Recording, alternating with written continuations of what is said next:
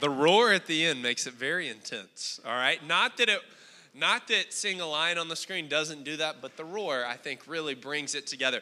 If you can't tell, we're kicking off a brand new series this morning at HSM.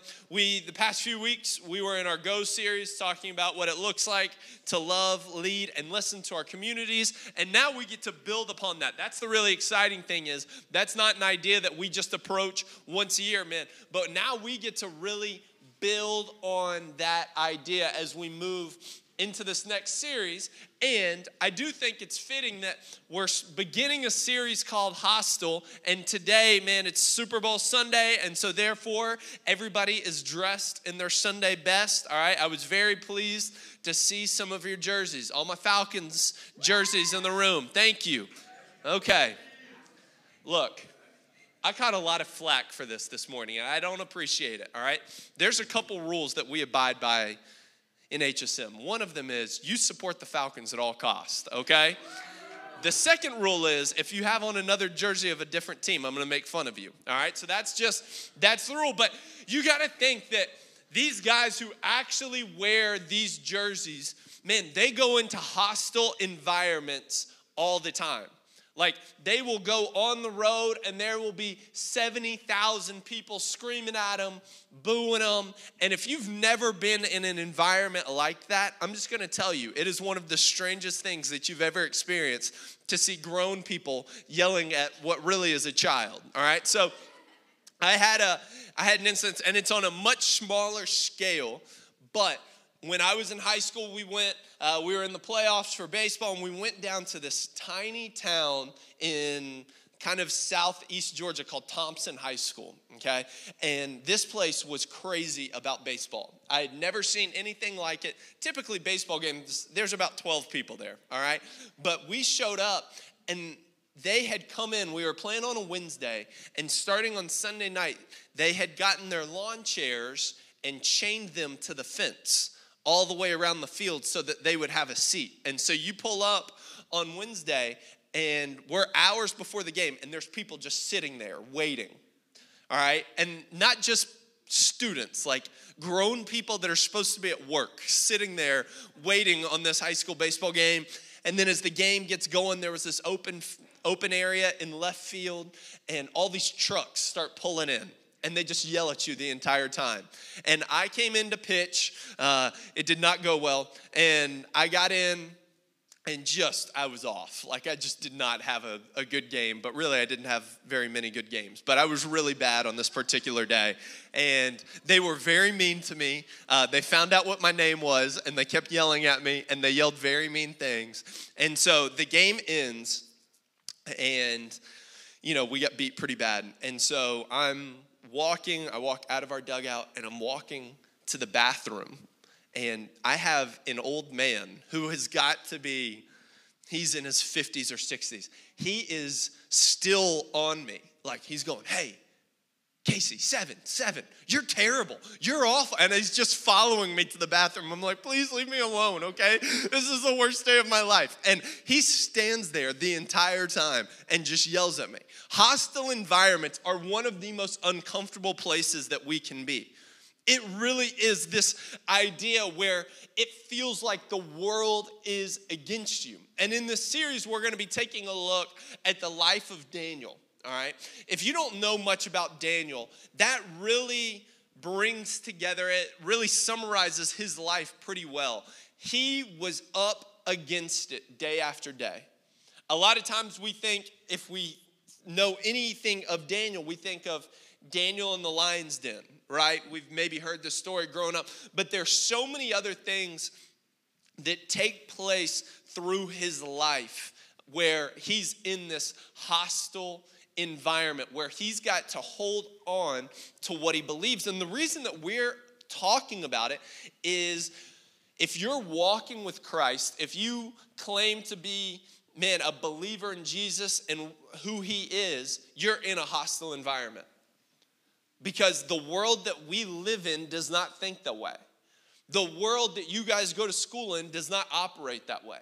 And so you're going into a place where what you believe and what you think and what you say is countercultural to what everybody else is doing. So, yes, Daniel lived thousands of years ago, but I think you guys throughout this series are going to find a lot of similarities through what you go through and through what he walked through. So we're going to be picking up Daniel 1, and we're going to start in verse 8. If you got your Bible for me, let me see it in the air. Great job. Great work. I love it. I love it. We're going to be Daniel 1, verse 8. Let me give you a little background before we get into it, all right? So Daniel, starting in verse 1, he's part of this royal family in Israel, in Judah, and he and his 3 friends are taken captive by Babylon, okay? Babylon is the big, bad nation at the time. You did not mess with them. You did not go after them. They ruled the land. And so they come into Israel and they take over and they begin to take slaves back to Babylon. And Daniel is one of those slaves. He's one of the ones that they begin to take back. Babylon's not a place you're looking to just go hang out, okay? Babylon is not just a place that you go, man, that must have been bad. No, it couldn't have been worse. Daniel could not have been taken to literally a worse place on earth to be held captive. It was the personification of evil in the Bible. That's what Babylon was. You could flip to Revelation and they reference at the end of times how evil and how wicked and how awful Babylon was. And you've taken these Jewish teenagers out of their homeland, away from their families, and they've been taken captive to work for the king of Babylon. So Daniel and his friends that you're going to meet throughout the rest of the series, they're not much older than you guys in this room. Scholars believe that they were anywhere between 15 and 17 years old when all of this is taking place. So a pivotal time of life, and their lives are on the line. But I want you to remember this quote from a pastor out in California before we begin, because I really think it's going to shape the course of our series. It's this: the darker it gets, the more our tiny light begins to shine. The darker it gets, the more our tiny light begins to shine. And that's exactly what Daniel is going to do. So let's dive into it. Daniel 1, verse 8. But Daniel resolved that he would not defile himself with the king's food or with the wine that he drank. So he's been brought in to this foreign land, and they want to make him a part of Babylon. Therefore, he has to ditch his customs. He has to ditch his traditions and his Jewish lifestyle, and they want him to eat and drink the way that the king eats. Now, if you know anything about being Jewish, they are very particular about what they can and can't eat. And so a lot of that doesn't fall in line with what they're wanting him to begin to put into his body in Babylon. So it says, therefore he asked the chief of the eunuchs to allow him not to defile himself. And God gave Daniel favor and compassion in the sight of the chief of the eunuchs. And the chief of the eunuchs said to Daniel, this is important, and we're going to go back to the highlight. I fear my lord the king, who assigned your food and your drink. For why should he see that you are in worse condition than the youths who are of your own age, so that you would endanger my head with the king?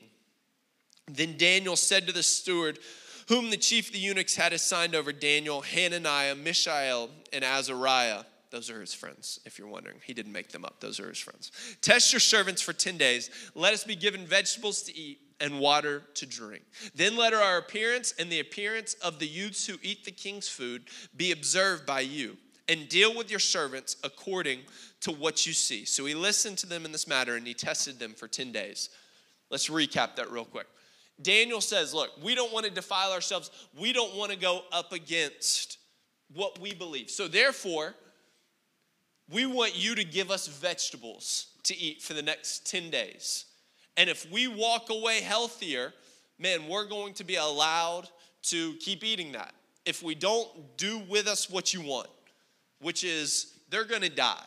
Like, they're going to be killed. There's plenty of other people that the king can be using. There's plenty of other people that the king can take.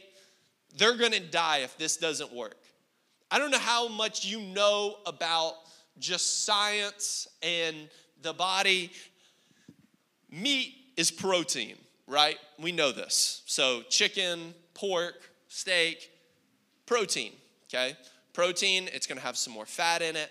Protein is ideal for putting on or keeping weight, right? That's what you want. Vegetables, no protein, all right? No protein. You can tell, yes, I went to college and I took one science class, okay? Vegetables, no protein. There's really no fats in it. Typically, when people go to a vegan or vegetarian diet or lifestyle, they lose weight. That's what begins to happen. It's a natural thing. So Daniel's essentially going against science right here. It doesn't make a ton of sense, but I want you to check out where this goes in verse 15. At the end of the 10 days, it was seen that they were better in appearance and fatter in flesh than all the youths who ate the king's food. So the steward took away the food and the wine that they were to drink, and he gave them vegetables. As for the 4 youths, God gave them learning and skill in all literature and wisdom, and Daniel had understanding in all visions and dreams. At the end of the time, when the king had commanded they should be brought in, the chief of the eunuchs brought them in before Nebuchadnezzar. He's the king. And the king spoke with them, and among all of them, none was found like Daniel, Hananiah, Mishael, and Azariah. Therefore they stood before the king, and in every matter of wisdom and understanding about which the king inquired of them, he found them 10 times better than all the magicians and enchanters that were in all of his kingdom. Let's pray real quick, guys. God, I just pray this morning that that passage would begin to soak into our hearts, God, because we do live in a difficult world. We do live in a dark place, and we live in a place that doesn't always align with what we believe and the things that we think. And so, God, I just pray over these students for the next few moments that we have together, that they would get an idea of what it looks like to live a faithful life. God, a life that doesn't fluctuate based off people's opinions, a life that doesn't fluctuate based off society. But God, it's one that is faithful to you and to your word. Because when we live like that, God, we live differently. We live with our eyes set on something bigger and something greater. And so for the next few moments as we get to talk about that, Lord, we just want to give that time to you and pray that we walk out of here with a better idea of what it looks like to be faithful. Lord, we love you. We thank you. It's your name we pray. Amen. I already prayed for the Falcons being in the Super Bowl at this time next year earlier, all right? So didn't have to do it there. So, guys, here's the question that we're really trying to answer. Here's what we're wanting to understand from this passage. How do we remain faithful when we're opposed by pressure? How do we remain faithful when we're opposed by pressure? Because I think faithfulness is really easy when life is going well, is it not? Taking steps of obedience when things are going your way is not hard to do. Just about everybody on the planet can do that. People begin to struggle, though, when they're met by opposition, when they're met by pressure, when they're met by circumstance that they didn't see coming. That's exactly what Daniel's dealing with. Daniel's just a teenager living his life in his royal family until his homeland's taken over, and he's taken out of everything that he knows. He's taken out of everything that's comfortable. He's stripped of it, and he's taken to this evil, horrible place. A place that doesn't believe in God, a place that mocks God. This is not the environment for him. He is opposed by pressure from the get-go. His life is on the line from the moment he's dragged into Babylon. And yet, through the course of Daniel's journey, he remains faithful to the Lord. I don't know if there's any other characteristic that could be better to describe us than faithful. Like at the end of my days, when my time's over on this earth, I just pray that people will gather together and just say that he was faithful to the Lord. And because he was faithful to the Lord, he was faithful to friends, he was faithful to family, he was faithful to all of these things. Like that's one of the greatest qualities and one of the greatest ways that you can be described. But it is so hard to hold on to when we're dealing with pressure. So let's check this out. How do we remain faithful when we're opposed by pressure? The first idea is that we believe God is bigger than what you face. Simple, right? We feel that this is, okay, that is baby steps of Christianity. Yes, I've got to believe that God is bigger than what I face. And yet, how often do we not do this? How often do we allow our circumstances to be greater than God? Maybe it's something you're struggling with at school. Maybe it's a person. Maybe it's a family member. Maybe it's a family situation. And we know what the right answer is, right? Like in our minds, we believe, yes, I know that God is bigger than this. I know that God is greater than this. And yet we can't trust him with it. And our faithfulness begins to slow down because now pressure's standing in front of us. I think the really cool thing about Daniel, and I think the cool thing about what we see, is that Daniel just kind of shows up with this attitude. He shows up with this idea that God's bigger and God's here right now. He didn't really show up with a lot of question marks. You don't see him questioning his faith during the course of this journey. He just kind of shows up and goes, look, God's going to do what God's going to do. I believe that. I trust that wholeheartedly, and he's going to see me through. Like that's his mentality. That's his attitude about life. God's bigger and God's here right now. We see that because he says this in Daniel 1:12. Test your servants for 10 days. Let us be given vegetables to eat and water to drink. Daniel's not testing God right there. So when he says test your servants for 10 days, Daniel's not testing God. He's trusting what God can do. That's how deep his faith runs at this point. Yeah, give us vegetables for 10 days. Vegetables to eat, waters to drink. God's in this. Let's see what's going to happen. I think for us to remember that God is greater than what we face, we have to live with two words: peace and confidence. Peace and confidence. Because if you have no peace, God's going to feel like he's a million miles away and you can never get in touch with him. And if you live with no confidence, you live with a defeated mindset. You live with if you're in Daniel's situation, well, God must not be in this, because if God was with me, why would he allow me to go to Babylon? Like, why would God allow me, when I'm 16, 17 years old, to be taken to this forsaken place? But Daniel lived with peace and confidence that God was in control at all times. And it wasn't confidence in himself. Daniel's not saying, yeah, test me, I know that I can defeat science. Daniel's confident in what God can do because God's done it time and time and time again in his life. Guys, God will do it time and time and time again in your own life, and yet we have no confidence that he will.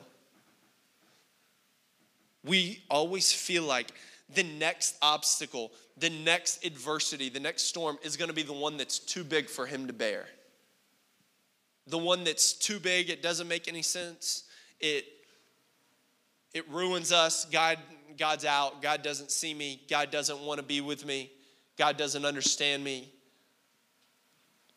We have no confidence in what the God of the universe can actually do in our lives. Is there stuff that happens that we just don't understand? Yeah. Does that mean that God's not in control? Absolutely not. So for us to believe that God is bigger than what we face, you've got to have peace, and peace that you're not in control. Let's go ahead and let's have a moment for us all to realize we're not in control of what's happening in this world. Like, we're just not. Things are going to happen, then you can hold on as tight as you want to, and they're still going to happen. So we've got to have peace that God's in control, and we've got to be confident that God's going to come through. Here's the really interesting thing. Let's say that they had gotten to the end of the 10 days and Daniel had lost weight. He didn't look like the rest of the youth, and he's getting ready to die. I don't think Daniel's attitude changes, because he realized God's in it, and therefore my reward will be greater than any punishment I may face here. Like, Daniel was so at peace with what was happening in his life because he trusted and believed in God that much. So if you're wondering how do you acquire peace and confidence, it requires an active faith. If you don't have an active faith, you'll never be at peace with your life, and you will never be confident in what God can do.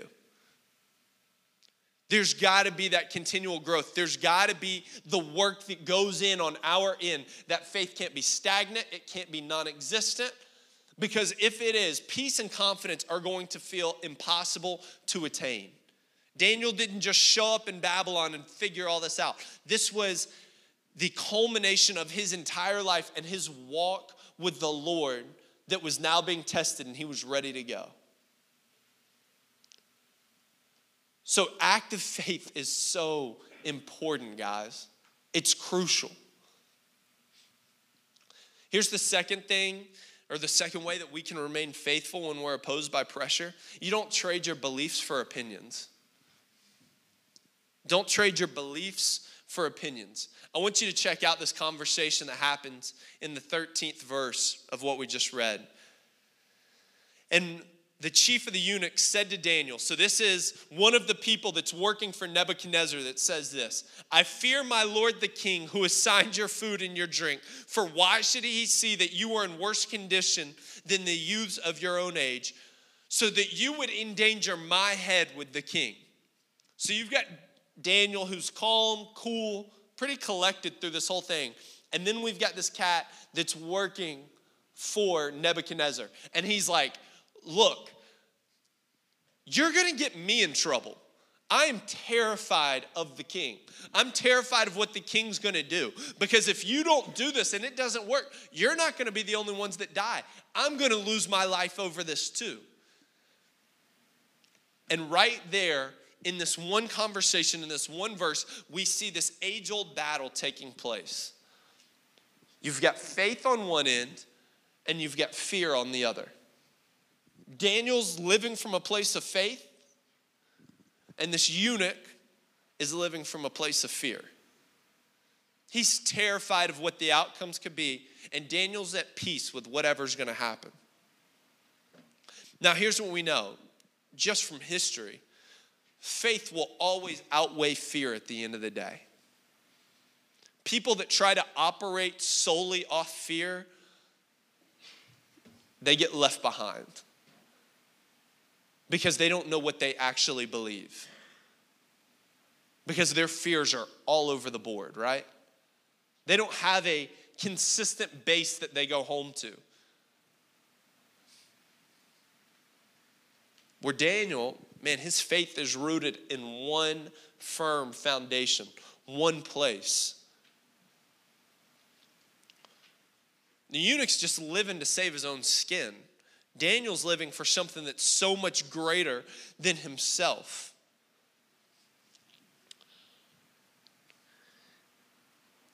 And we read this story and what we read in 8 through 20 and go, yeah, man, Daniel's got it rough. But in the opening section, in the first 7 verses, it lays out how we get here. So Daniel, Hananiah, Mishael, Azariah, those are their given names. And yet, when they get to Babylon, they go, you know what? That's not your name anymore. Daniel became Belteshazzar, and then you had Shadrach, Meshach, and Abednego. They were given their non-God names. So, AKA, they're stripped of their identity. They're stripped of their worldly identity. You think about how important your name is to you. That's what people know you by. That's what your parents gave to you. And imagine being 16, 17 years old and you get to a place and go, that's no longer your name. But Daniel's faith wasn't rooted in himself. His identity wasn't just found in being Daniel from the royal family. His identity was found in being Daniel, the son of a living and breathing God.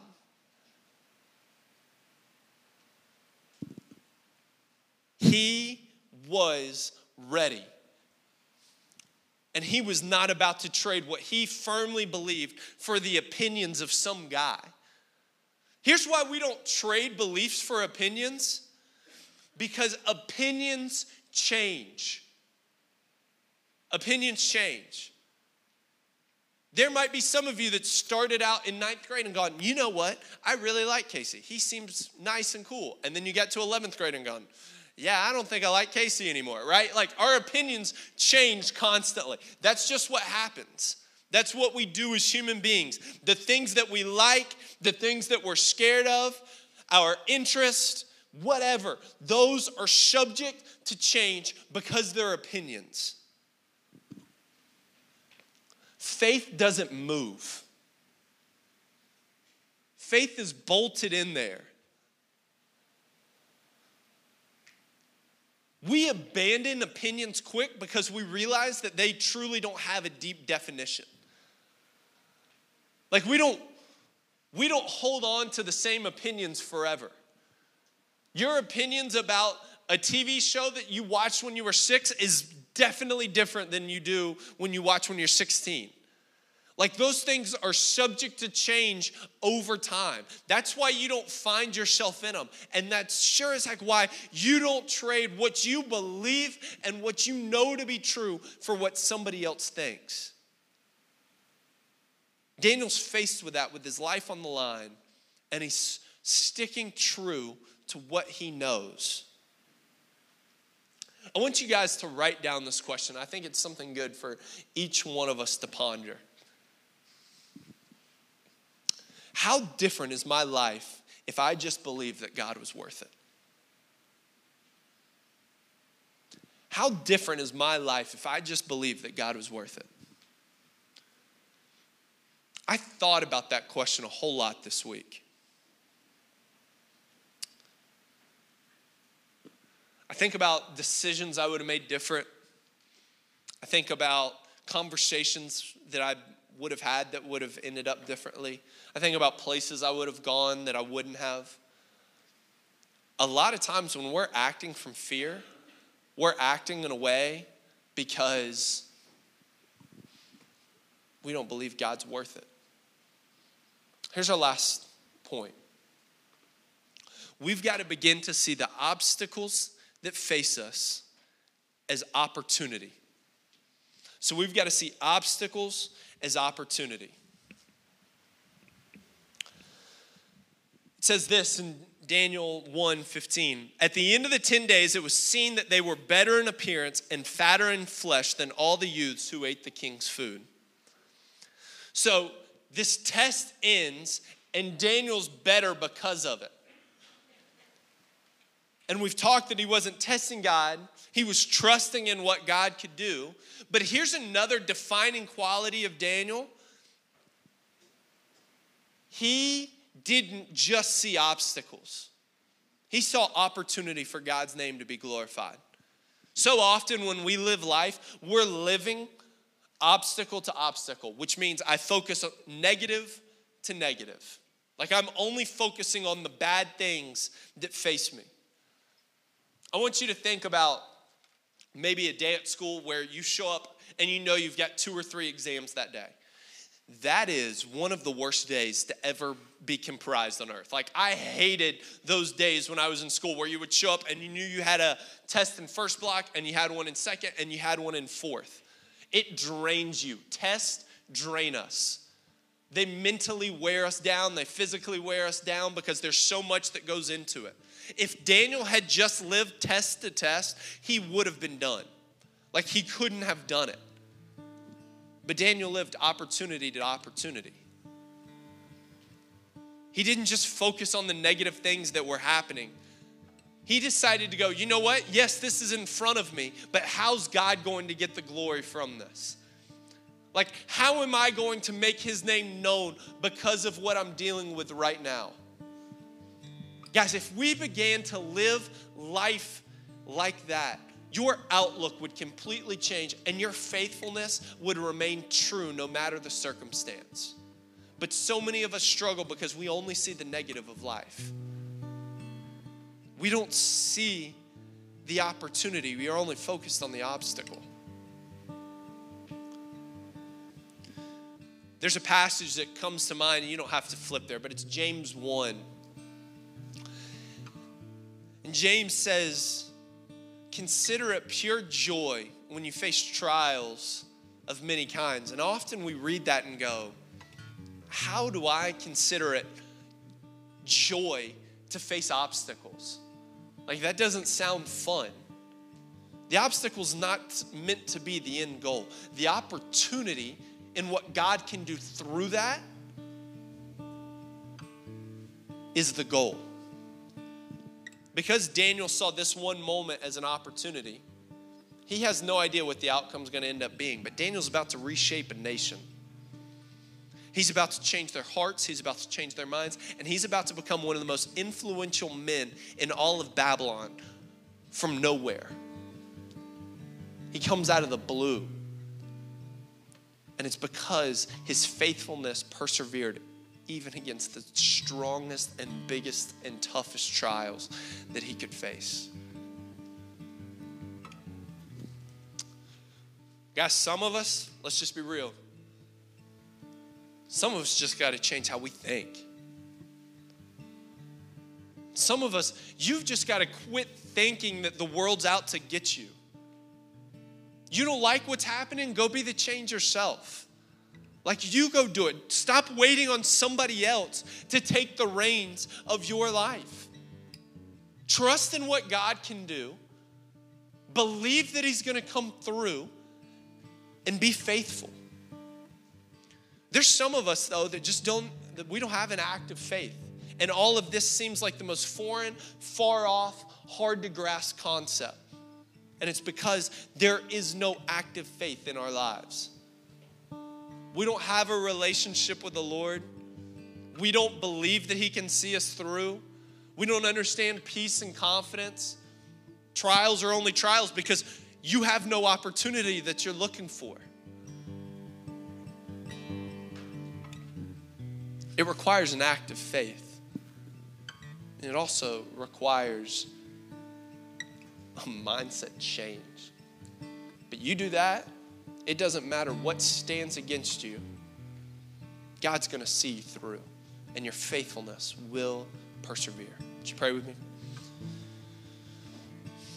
Father, God, I just pray that faithfulness would mark this ministry. Lord, that faithfulness would be what we're known for. God, that it wouldn't be this far off idea. It wouldn't be something that we can't grasp, something that doesn't make any sense. God, I want us to be faithful to you and to your word. Who cares what the world has to say? Who cares what the world has to think?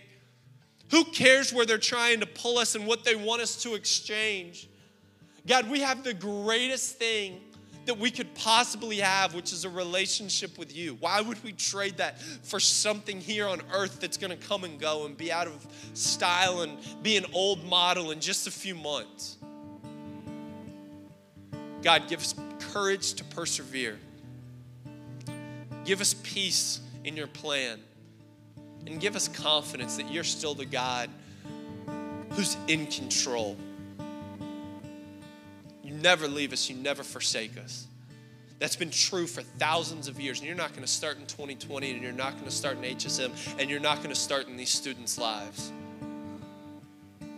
May we be marked by our faithfulness to you and to your word.